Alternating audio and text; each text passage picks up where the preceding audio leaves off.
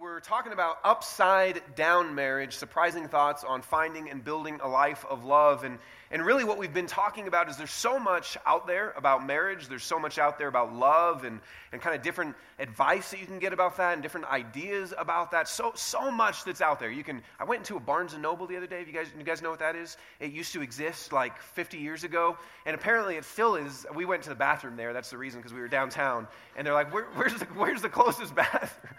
Sorry, my wife's laughing at me. Telling you my bathroom habits, but we were downtown shopping, and they're like, where's the closest bathroom? Like Barnes & Noble. So that's why they're still in business, is because they have a bathroom. So we went in there, and they've got, tons of marriage books. There's just so much that you can learn about and think about marriage. And yet when you come to the Bible, there's often some very surprising things. So if you think about just the most common topics, whether that's conflict or communication or sex or friendship or love and just any of those things, you come to the Bible and often there's some very different and surprising things that it teaches us that are either totally crazy or maybe they're upside down in a way that actually is helpful. And obviously we think they're helpful, and that's why we spent 10 weeks talking about them. And tonight we're going to talk about something I think is maybe one of the most unusual things about marriage that the Bible would teach us. And it's really different from what we've talked about. All the other things that we've talked about are things that, whether it's a Christian book or a book that is not coming from a Christian perspective, that's just a marriage book, usually the books include a lot of the same stuff. So there's a chapter on conflict, a chapter on sex, maybe a chapter on kids, a chapter on communication, a lot of the same stuff. But what we're going to talk about tonight is usually not something that's even talked about at all, and yet is one of the most important things for marriage. It's one of the most important things that the Bible presents to us about marriage, and yet it's something that is rarely even talked about. And so this is what we will begin to finish our time with talking about tonight. And how I want to move in that direction is just think about maybe your last, and you might be married and you might not be married, but just think about those last, if you envision yourself getting married at some point, envision those last 5 years of your marriage. Envision those last 5 years. And if you're not married, that might be, obviously difficult to even do. But just think about, what do you want that last 5 years to look like? What is it what does that picture look like to you? What does the picture of the last 5 years of your life together look like? And a lot of times, what probably comes to mind is some sort of vision of retirement and maybe sitting on a rocking chair and just talking about the good old days. It may be surrounded by your grandchildren. It may be on a beach in Hawaii collecting shells. It might be on a yacht. Who knows? But what does those last 5 years look like when you think about, man, this is what I hope we're moving towards. This is what I hope we're actually going to aim at. That's a really important question to think about, is what is it what's the focus? What are you aiming at? What do you hope to hit? What is kind of the North Star in your relationship, and even if you're not married yet, that you would hope to actually get to? What does that look like for you? And my hope, as we end the series talking about marriage, is that those last few years are God's goal for you. That when you envision those last 5 years, when you envision, hey, here's where we're going, here's where we're trying to get to, here's where the focus is, that it is what God's hope for you is. It's what God's goal for you is. And so that's what we're going to talk about tonight. And let's start with this question: how important is marriage? How important is marriage? Obviously we think it's important. We've been spending 10 weeks talking about it. But how important is marriage? As you think about kind of where you're going and that focus and that goal, let's start kind of that process of thinking with just asking, how important is marriage? How important is it? And let's look at some things that Jesus says. Here's one thing that Jesus says. And we've looked at this verse before, but here's what he says. He says, therefore, and he's quoting from Genesis, the first book of the Bible. And Jesus says, this is kind of the most popular marriage verse. Everybody quotes it. And he says this: therefore, man shall leave his father and his mother and hold fast to his wife, and the two shall become one flesh. So they are no longer two, but one flesh. What therefore God has joined together, let not man separate. Okay, so here's something that's really interesting in this verse. When we ask the question, how important is marriage? Jesus says, two people come together. A man leaves his father and his mother, and he holds fast to his wife. This is kind of what you see happening on the human level, right? A man leaves his father and mother. A woman leaves her father and mother, and they hold fast to one another. Okay, that's what you see happening. But Jesus says there's something deeper even happening. He says they are no longer two, but one. And then he says, what God has joined together, let no one separate. So Jesus says there's not just this human dynamic happening.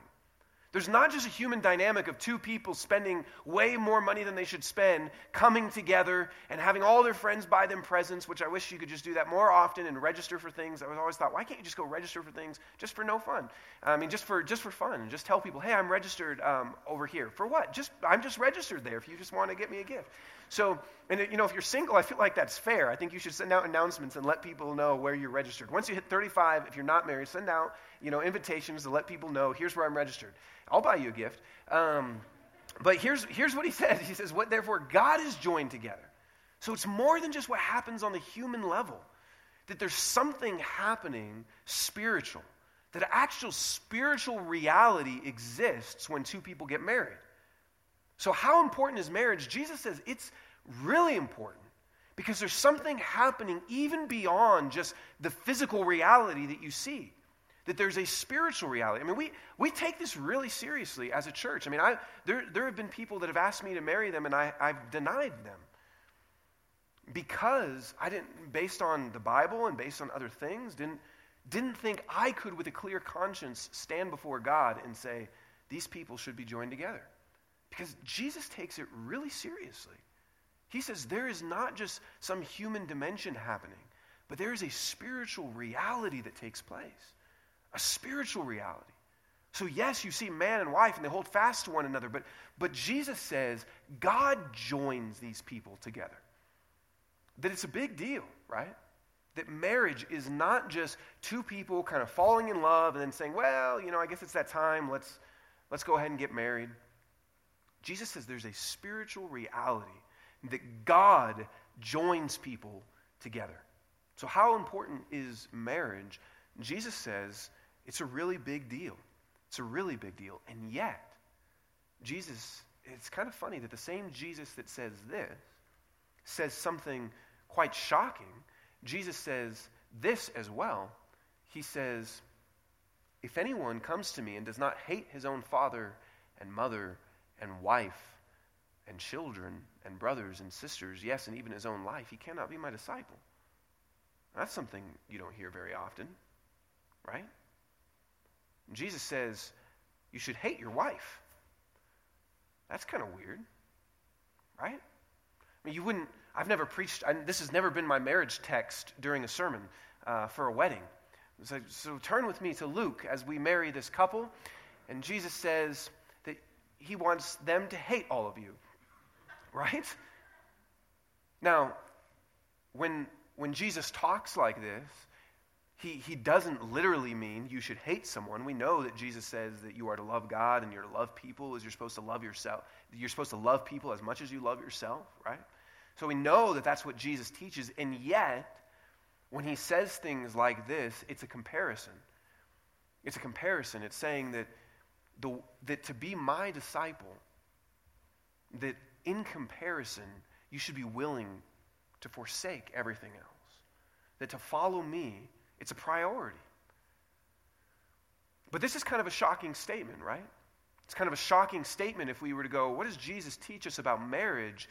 And here he teaches with marriage and family that it's not the ultimate thing. There's a part where some of the religious leaders come up to Jesus in the Bible, and they come up to him and they're trying to trick him, as they often did. And they come up to him and they say, hey, let's give this hypothetical scenario. Let's say there's a man and he has let's say there's a woman and she gets married, and then the guy dies. And then she gets married again, and that guy dies. And then there's bad luck to be married to this woman. And then the next guy dies, and she has 7 husbands. When she gets to heaven, who is going to be her husband? And they're kind of trying to trick him. And Jesus says, well, none of them. Because in heaven, there's no marriage.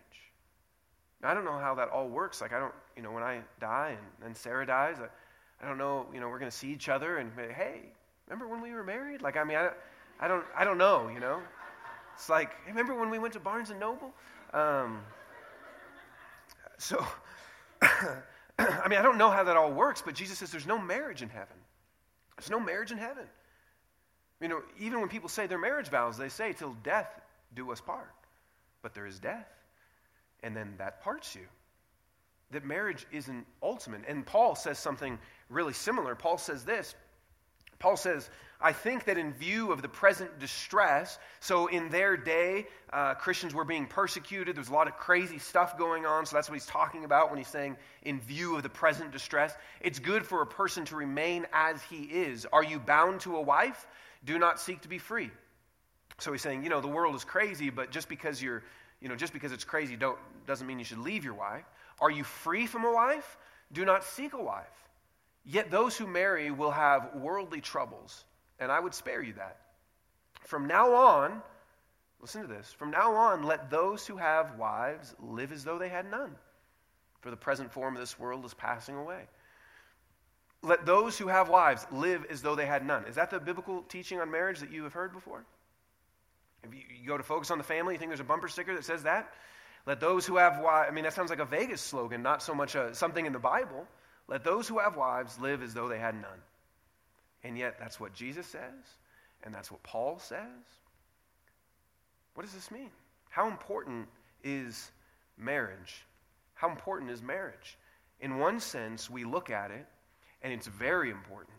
There's a spiritual reality happening that's so much more than just the physical, right?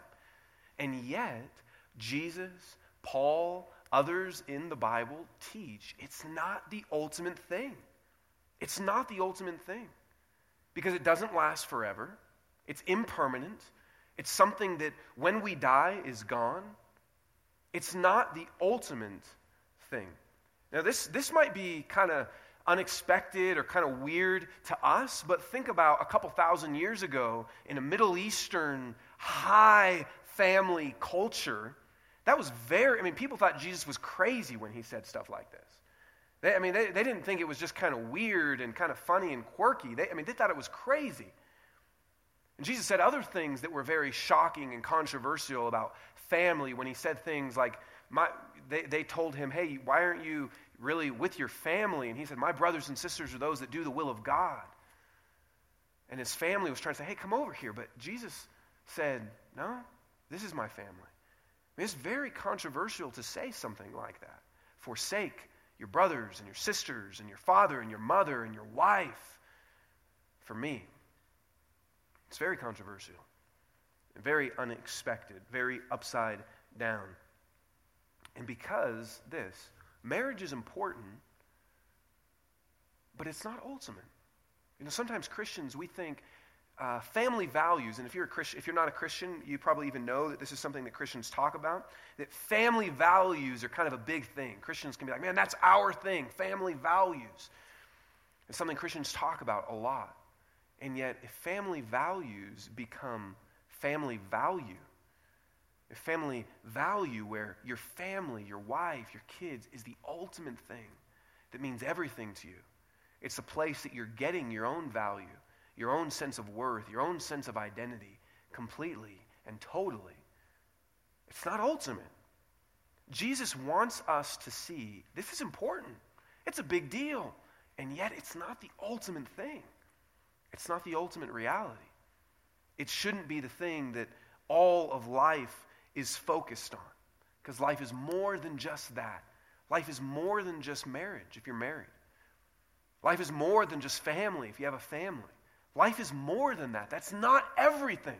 It's important. It's a big deal. But when we hear what Jesus says, and we hear what Paul says, it's not everything.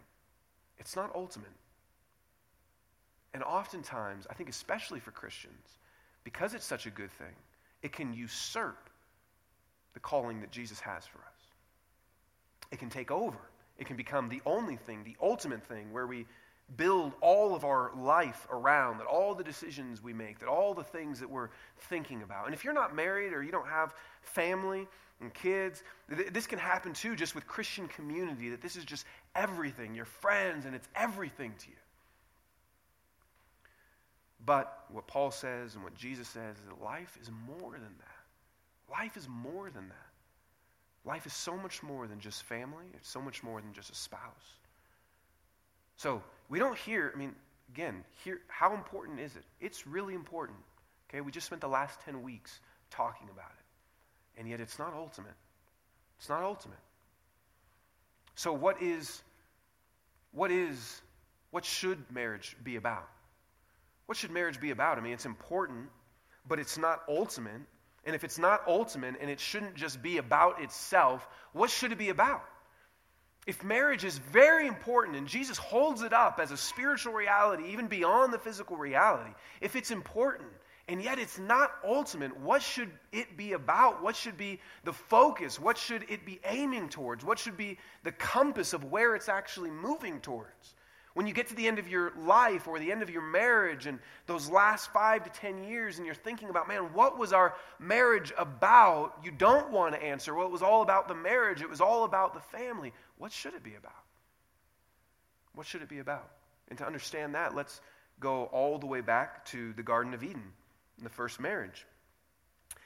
And one of the verses that we've looked at a few different times in this series is that it says that God made man and God made woman, and that they were both naked and unashamed.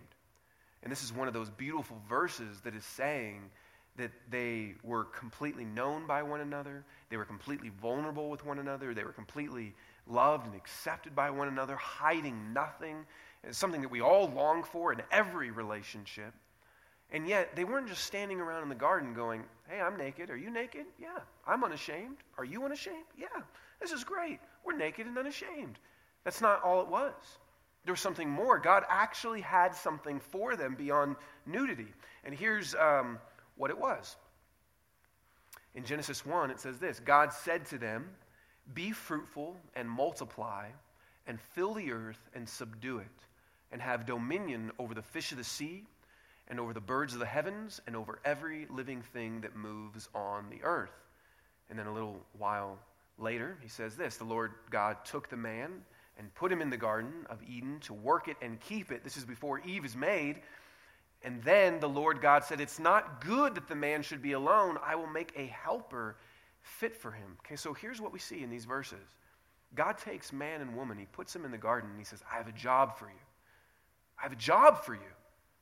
It wasn't just, hey, I give you paradise. Enjoy it. It wasn't just, I give you paradise and I want you to have someone in your paradise to enjoy it with. It wasn't even just that. Like even when we've talked about that God made Eve for Adam and that it said it wasn't good for him to be alone, and we've talked about that community is important, when that's all very true, and yet, why did God actually give him somebody? It was because God had given him work to do. God had given him a job to do. God had given him a task to do.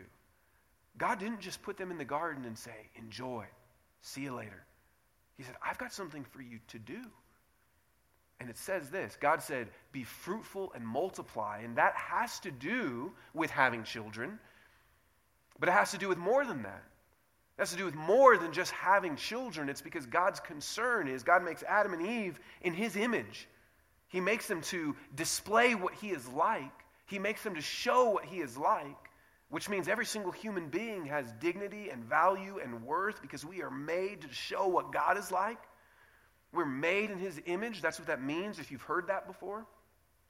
And God wants the whole world to be filled with his image. He wants the whole world to be filled with people that display, here's what he is like. Here's what he's like. And so he gives them a job. He says, be fruitful and multiply, which has to do with having children most literally for them, but it also has to do with filling the world with more and more people that show the glory of God.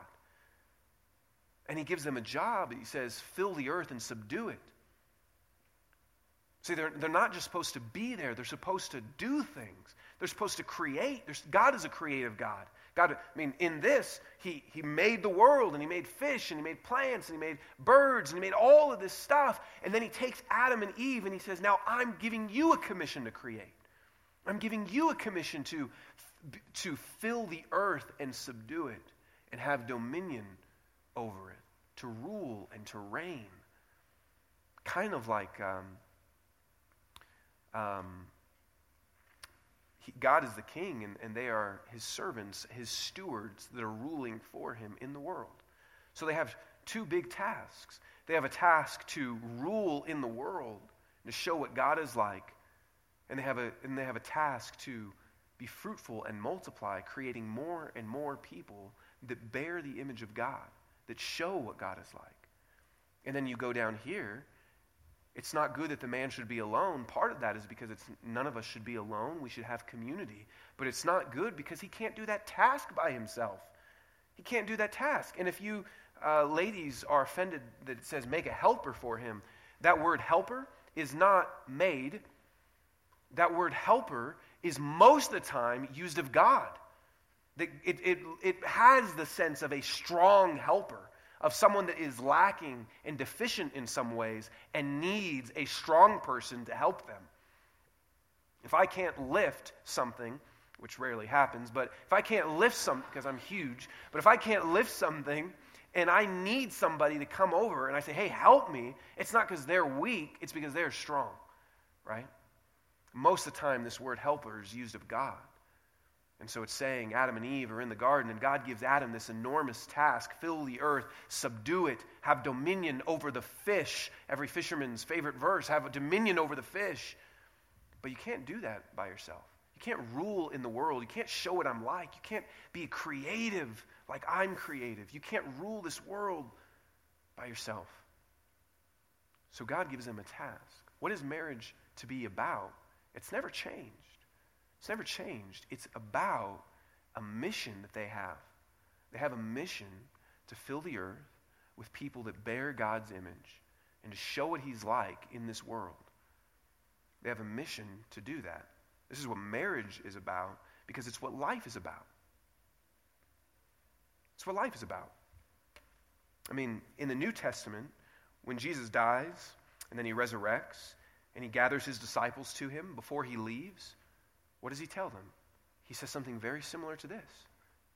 He says, go into all the world and make disciples, which is almost the same thing as saying, be fruitful and multiply. It's just not just physical children anymore, it's spiritual children as well. That he says, I want you to go into this world and multiply more and more people that bear my image, that show my glory, that show what I'm like. What is marriage about? It's not just about itself.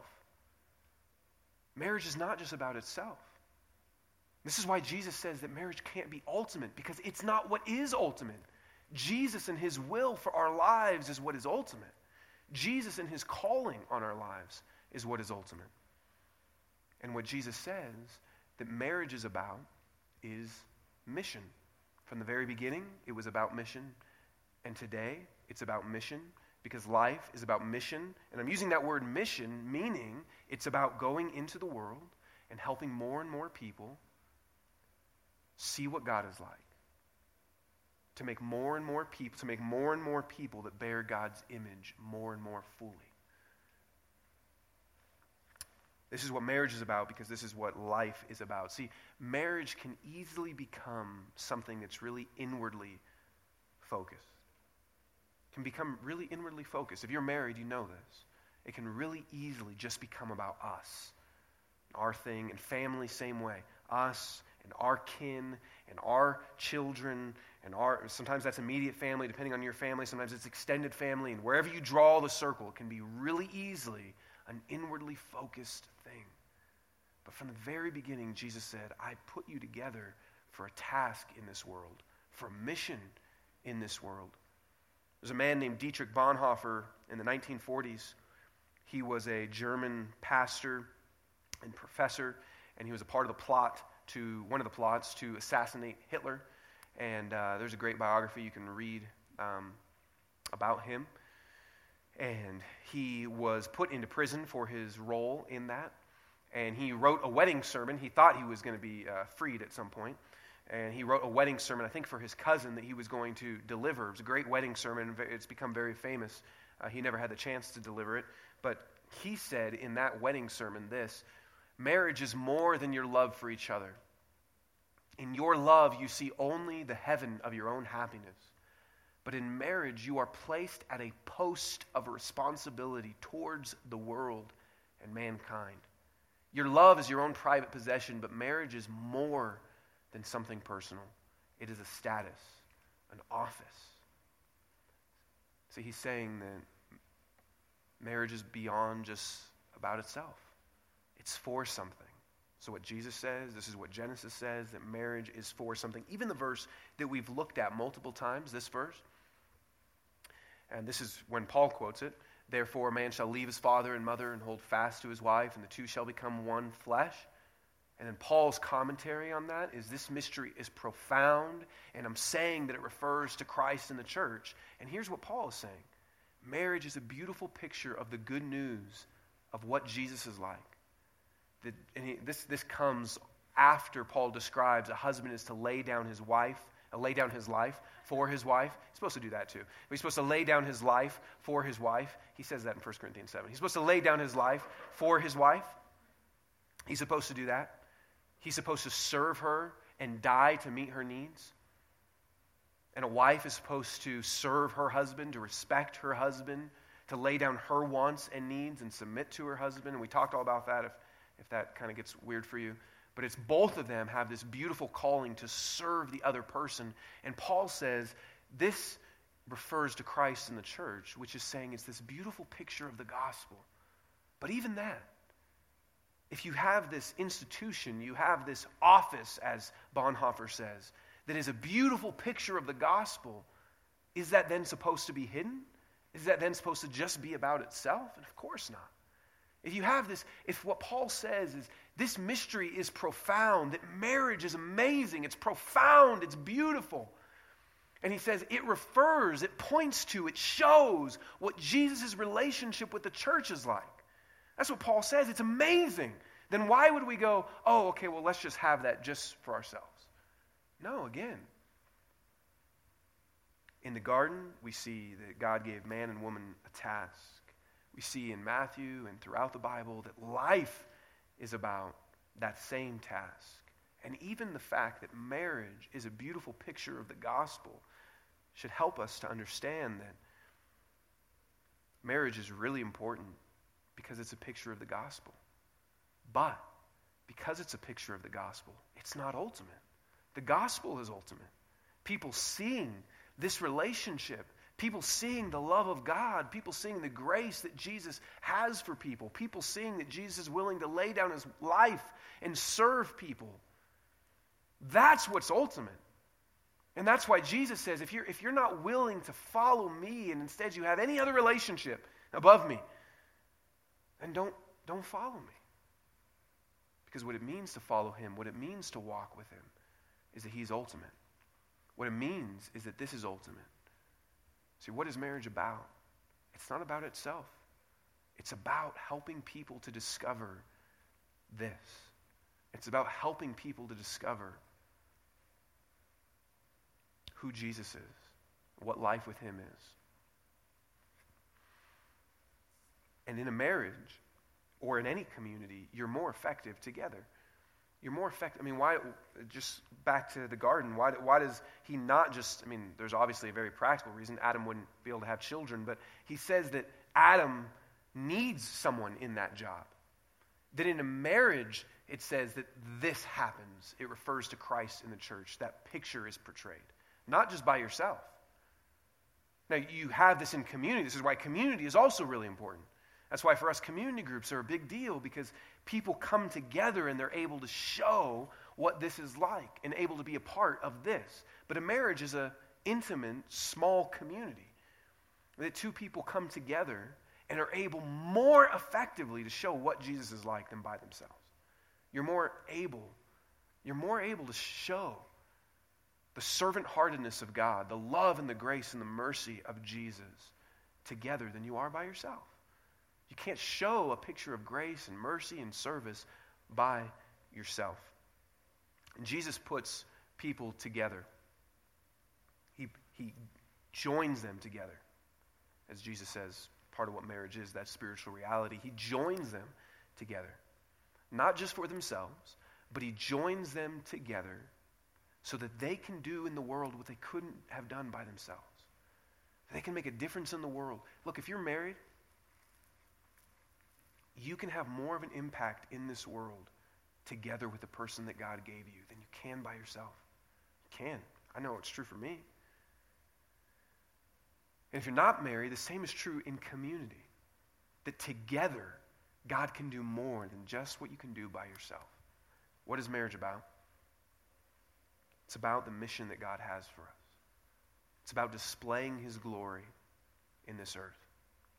So what competes with having this focus? If what marriage is supposed to be about is you get to the end of your life, in those last few years, you say, we lived our life with a focus on making disciples. We lived our life seeking to display God's glory. Not just to get to the end of our life and go, man, we had a good life together. That was awesome. If that's what life is, and in fact, if that's what marriage is, what competes with this? And here's one big giant one that you know if you're married and have kids. It's kids. Kids can become probably the biggest distraction to this. Now again, kids are good, a wife is good, a husband's good, all those things are good. But marriage can easily become all about the kids. Take a minute and not even just thinking about marriage having a focus on following Jesus together, but just you know people that the marriage has become all about raising kids. It's become all about that. So there should be some conversations had about conflict, but there's not, because it's all about kids. There should be some romance, and there's not, because it's all about kids. There should be some loving and serving one another and talking to one another. How can we meet each other's needs? But there's not, because it's all about the kids. Do you know that statistically, one of the biggest spikes of divorce happen after the kids leave the home? Because everything has been about raising kids, and then 20 years later they go, who are you? And don't even really know you or like you. Maybe that's happened to some of you. Kids can become the biggest distraction to a marriage just thriving. Here, one of the guys that we've looked at, not a Christian author, just a kind of a well-known marriage sociologist that in Seattle developed something called the Love Lab, where they can predict with 91% accuracy if a couple is going to stay together. He says this, and he's not talking about what I'm talking about a focus on following Jesus. He's just talking about how kids can overtake a marriage. He says this: examples of child-centered couples might include the pair who points to a child's sleep patterns as the reason they've stopped having sex with the partners, who say that between Little League, Scouts, and science projects, there's absolutely no time for that weekend getaway. The couple that claims that the husband's job must be the primary focus of his life because the family needs a substantial income to send the kids to the best colleges. Do you see the pattern? The couple's needs are always trumped in favor of the kids. But in the long run, the children's needs aren't really being served at all. So he's just talking about that kids can easily take over, and a couple doesn't even really have much of a relationship anymore because it all becomes about the kids. He's just talking about that, and that's absolutely true.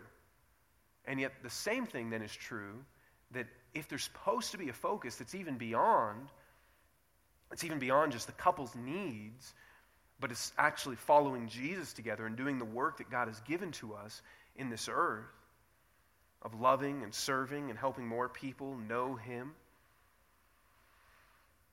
If that can happen, that it takes away from a couple, it can happen just as much with that. See, if you're a parent, you're more than a parent. And a parent it's a very important role as a mom or as a dad. It's a very important role. But it's not everything. It's not ultimate. It's not ultimate. And it easily can happen, what Gottman is saying, that it overtakes a marriage relationship. And it easily can happen that it overtakes the calling that Jesus has on your life to follow him, to make disciples. But another focus, another thing that competes with this is, and a lot of times this happens before there's kids, but it can happen even after there's kids, is that it just becomes couple-focused. It's not child-focused, as Gottman was talking about. It's just couple-focused, or happiness-focused, maybe even you can think about. That everything just becomes about each other. So that means every decision that's made, all the money that's spent, all the time that's spent, all the direction and the focus, if you think about those last 5-10 years, it's more about just building a life here on this earth. What will make us happy? What will give us fulfillment? What will give us satisfaction? What do we want for us? And everything becomes about the couple or about happiness in general, because everything is focused on building a life here on this earth, even though we're only here for a handful of years. And everything becomes about that. How can I get the best life I can have on this earth, the most happiness I can have on this earth? And everything revolves around that. Everything revolves around that. And so you can have a competitor of a child-focused relationship. You can have a competitor of a couple-focused relationship, which often ends in a lot of fear and insecurity if it's just couple-focused, because you become codependent on the other person, putting way too much weight and way too much pressure on them to meet all your needs and all your happiness and all your satisfaction, because all your focus is on them. You know, something that Christians often say is God first, family second. So let me ask you, if you're married or have kids, what would change in your life tomorrow if family was first? If you decided, I'm changing it, forget it, family first, God second, would anything change? I think it's an important question to think about, because we can easily pay lip service to that idea, God first, with anything. If you're not married, just think about anything. Maybe you go God first and job second, or would anything change if it was flipped? That's something, I think it's an important question to help us think. It's an important question to help us think. Is anything competing with the focus that Jesus has given me of my life? Is anything competing? Is anything distracting and taking away from what Jesus has called me to do with my life? I mean, do we feel the force and the weight of what Jesus said and take it seriously when he said, you have to hate this if you want to be my disciple? Knowing he doesn't literally mean go walk around and hate people, but that by comparison, that's what your life looks like as a disciple of Jesus. Do we feel that and actually take that seriously? There's a lot of competitors to what Jesus calls us to, and I think a lot of times we can think, man, if I were to live like this, wouldn't that hurt my marriage? If I were to start taking Jesus seriously, if I were to start living in such a way that the focus of my life was following Jesus, that the focus of our marriage was we are following Jesus together, and we want to see more and more people in this earth become disciples of Jesus, that the earth would be filled with his glory, that people would know him and love him, that we would live our life serving others and loving others so that they would know and love God. If we go, man, there's a lot of competitors to that, but if I were to switch and start living like that, wouldn't that hurt my marriage? Wouldn't that hurt? And the truth is that it would make your marriage more beautiful and more close and more intimate than it is now. My wife and I are watching Band of Brothers. I've already seen it. Don't judge me, but you can judge her. It's the first time she's seen it. But and we've been watching that. She loves it. It's great. We're watching that, and the soldiers. I mean, you know this from movies, or if you've ever been a part of something like this, or maybe even if you were in the military, you get close. Why do soldiers get really close? Why in Band of Brothers is it a band of brothers versus the title being a bunch of soldiers? Why is it a band of brothers? Because they're on a mission together, right? They get close because they have a mission, not just because they sat in a circle as soldiers and said, tell me about your life. They get close as a band of brothers because they have a mission together. The same is true with a basketball team or anything. You get close when you have a mission together. See, sometimes we talk about, what if I actually switched my life to focus on Jesus and that was the focus of our marriage? Would that hurt the marriage? No. It would make it more bonded and more close. And everything starts to click. If you wonder, man, why don't we don't, all the different things we've talked about, communication. You think that soldiers have stuff to communicate about? Oh, they definitely do. You think that they have things, maybe not soldiers, but if you were living your life, if the focus of your marriage was let's be making disciples together, you think you would have things to pray about? Sometimes couples go, man, our prayer life, we don't really pray that much together. You think you'd have stuff to pray about? Yeah, you would have stuff to pray about. You think you'd have stuff to talk about? The truth is, a lot of times as couples are together for longer and longer, you go to a restaurant, you can tell who's dating and who's married by the dating couples are staring each other's eyes and talking to each other, and the married couples are sitting side by side going, and that's it. That's all they're doing. And they don't even have food. They're just making that noise because they've gone delusional. No, they're actually eating, but you get bored. You get bored if you have nothing. But soldiers are not bored. If you actually are saying, man, our marriage has a focus, there's something we're doing together, you don't get bored. Everything starts to click. Everything starts to click together. This is how God designed community. From the very beginning, we saw it in the garden. If they would have just been standing around saying, hey, you're naked. Yeah, I'm naked. Hey, this is a great tree. Yeah, that's a great tree. If that's all, they would have gotten bored. But God said, I have a job for you. I have a mission for you. I have something for you to actually accomplish. This is how God designed community in general, and marriage in particular, is that there's to be a focus to it. There's to be a focus to it. It's not just supposed to be about itself. Otherwise, it gets dry. It gets bored. You don't pray together. You don't talk anymore. And things start to fade because it has to have a mission. It has to have a focus. This is why often what happens is that goes away. And so a husband will kind of get his own hobby, and a wife will get her own hobby, and they'll find some group of people that are doing what they're doing, in some way representing some sort of mission together that they're on, and they start spending time there. Because they know that that's what they're built for. But for some reason, don't say, let's do this together. Let's have a mission together. Let's not make marriage ultimate, but let's make Jesus ultimate. Let's not make marriage ultimate, but let's make the calling that Jesus has on our life ultimate. And it won't hurt the relationship.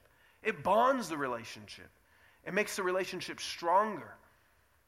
And everything begins to click when there's a mission. Everything begins to click. C.S. Lewis talked about this with friendship in general. That you don't get community by focusing on community. You don't get friendship by focusing on friendship.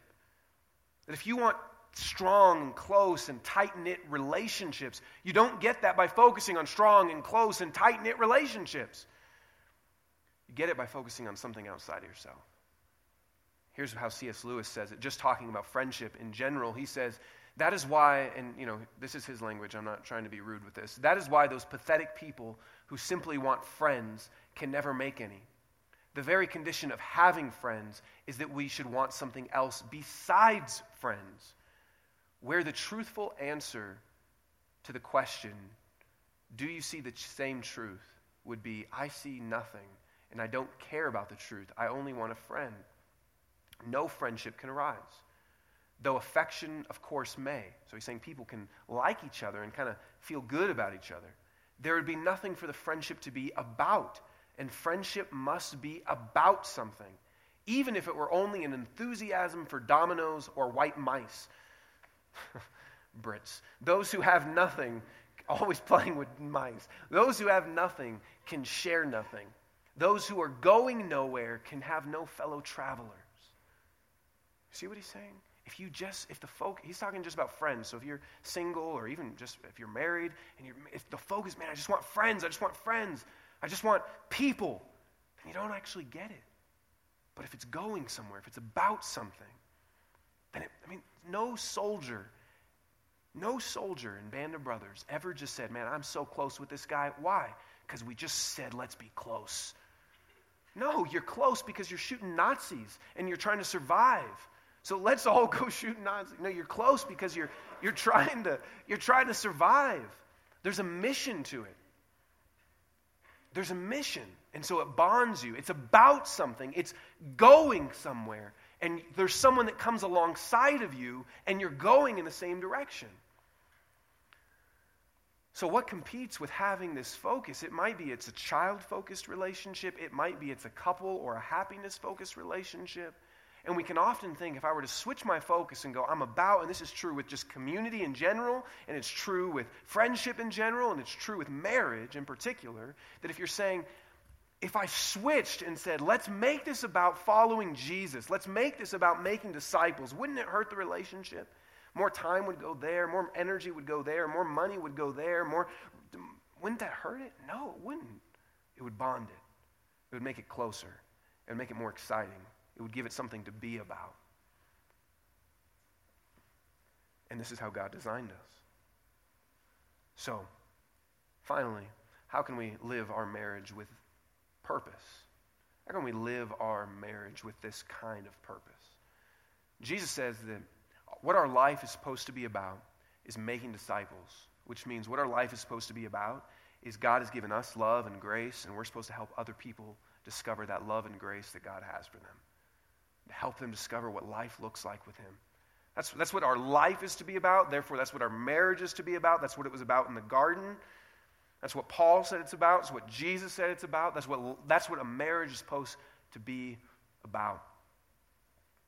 So how can we live our marriage with this focus, with this purpose, so that you get to the end of your life and that's what it was about? Or if you're single, how can your life be lived like this? And let me just give you 4 quick things. The first is this. Most of these will apply to everybody, but some are in particular for marriage. But the first is this. You need to focus on Jesus individually.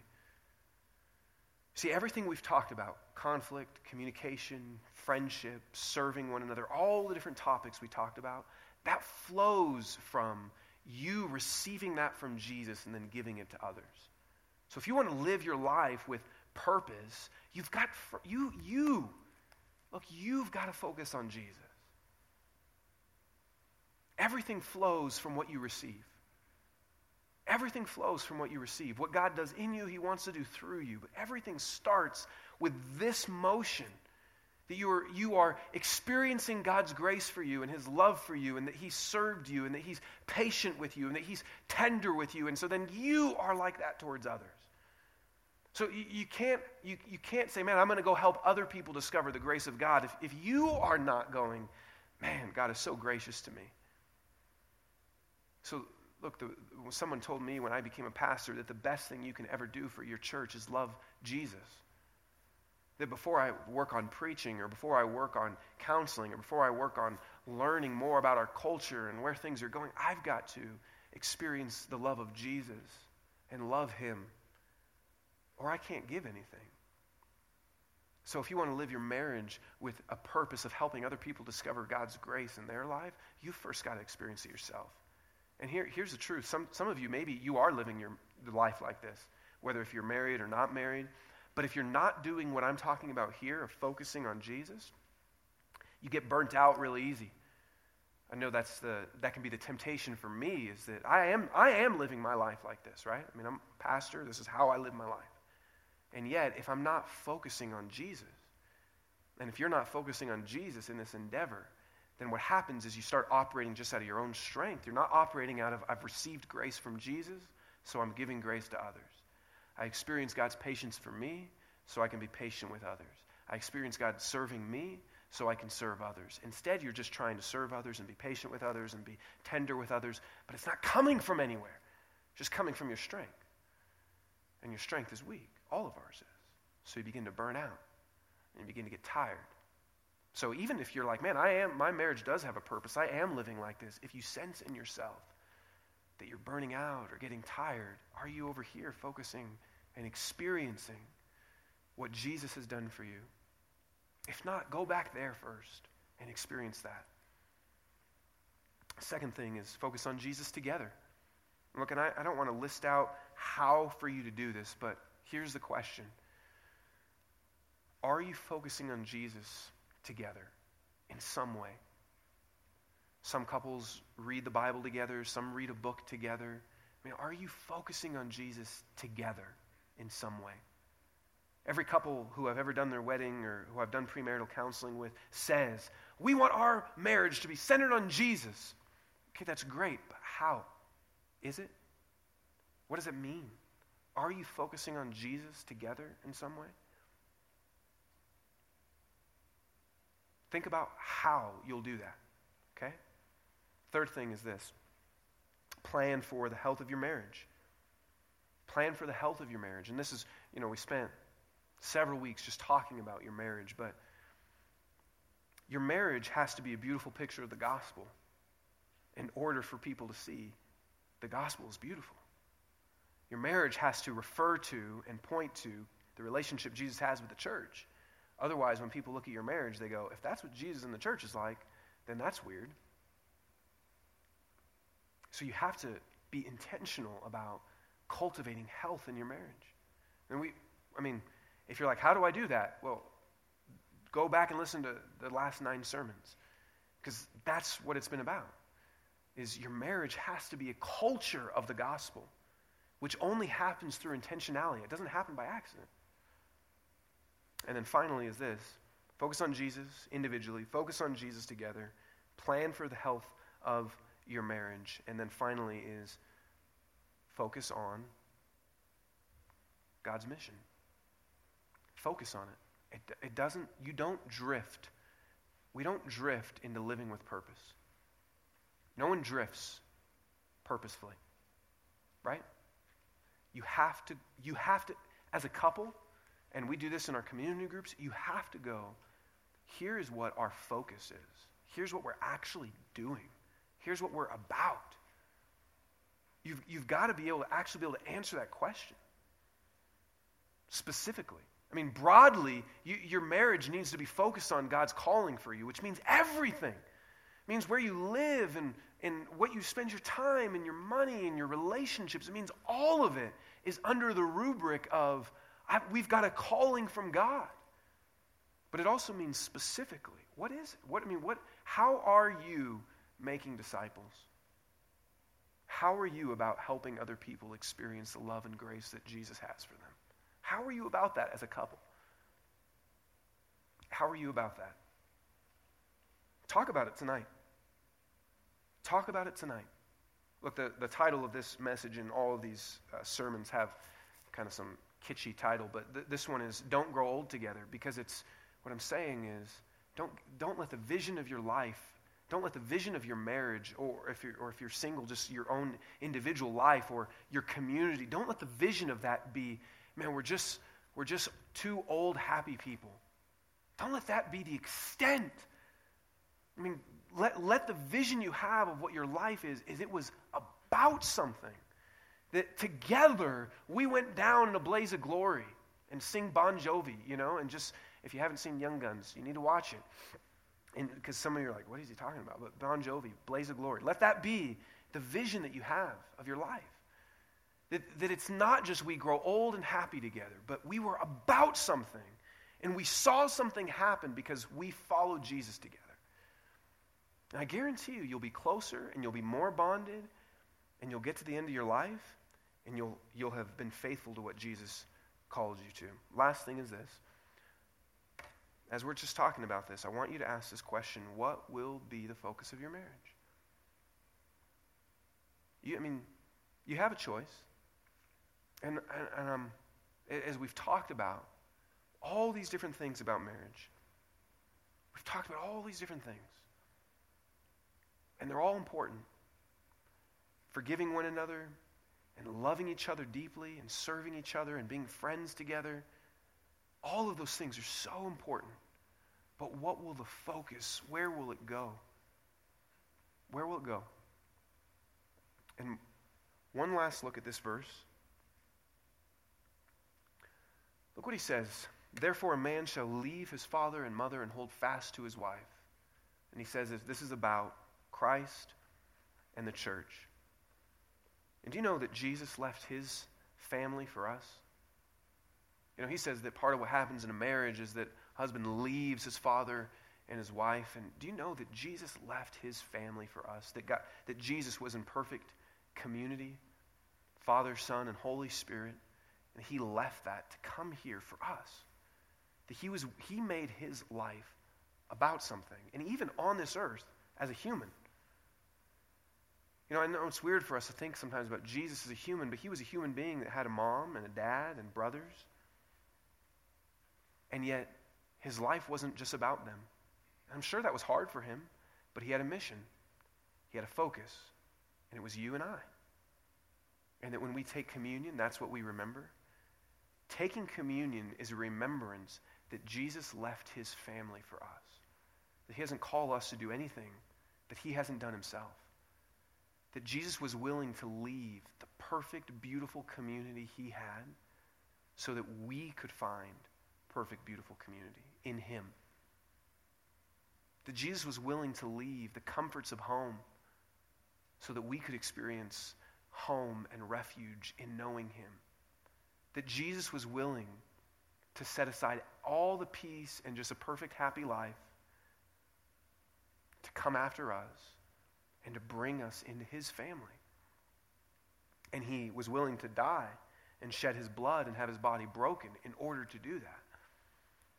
And he was willing to do that not for people that were deserving, but for people that sin, that walk away from him, that build our lives on ourselves. And Jesus was willing to do exactly what he calls us to do. He was willing to leave his Father and come to us to give us life. And so even when I say that the beginning of how do you do this is you focus on Jesus, even as you take communion, remember that Jesus calls us. He calls us to a task. He calls us to a mission. He calls us to lay down our lives to really find them. And yet that's exactly what he did for us. He's not some bad manager that just tells everybody else to do things but doesn't do anything himself.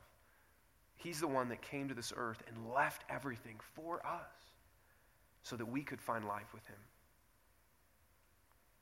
And then he invites us to share in that calling.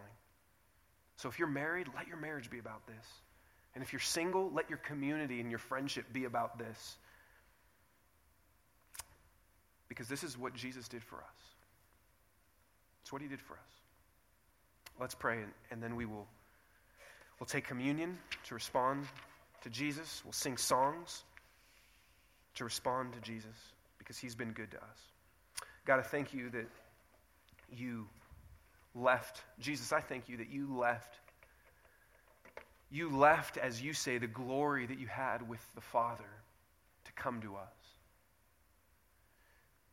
That you were willing to leave all the riches you had and make yourself poor for us.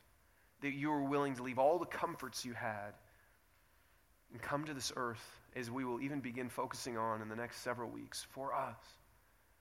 God, I thank you that you were willing to take on human flesh for us. You were willing to sacrifice for us. That you were willing to come after us and leave everything to bring us into your family.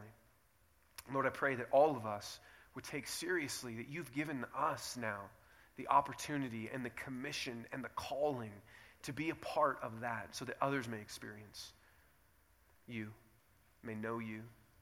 Lord, I pray for every marriage that it wouldn't just be about itself, it wouldn't be about kids, it wouldn't be about happiness, but it would be about you and your will, and through that there would be deeper intimacy in a marriage and deeper connection with kids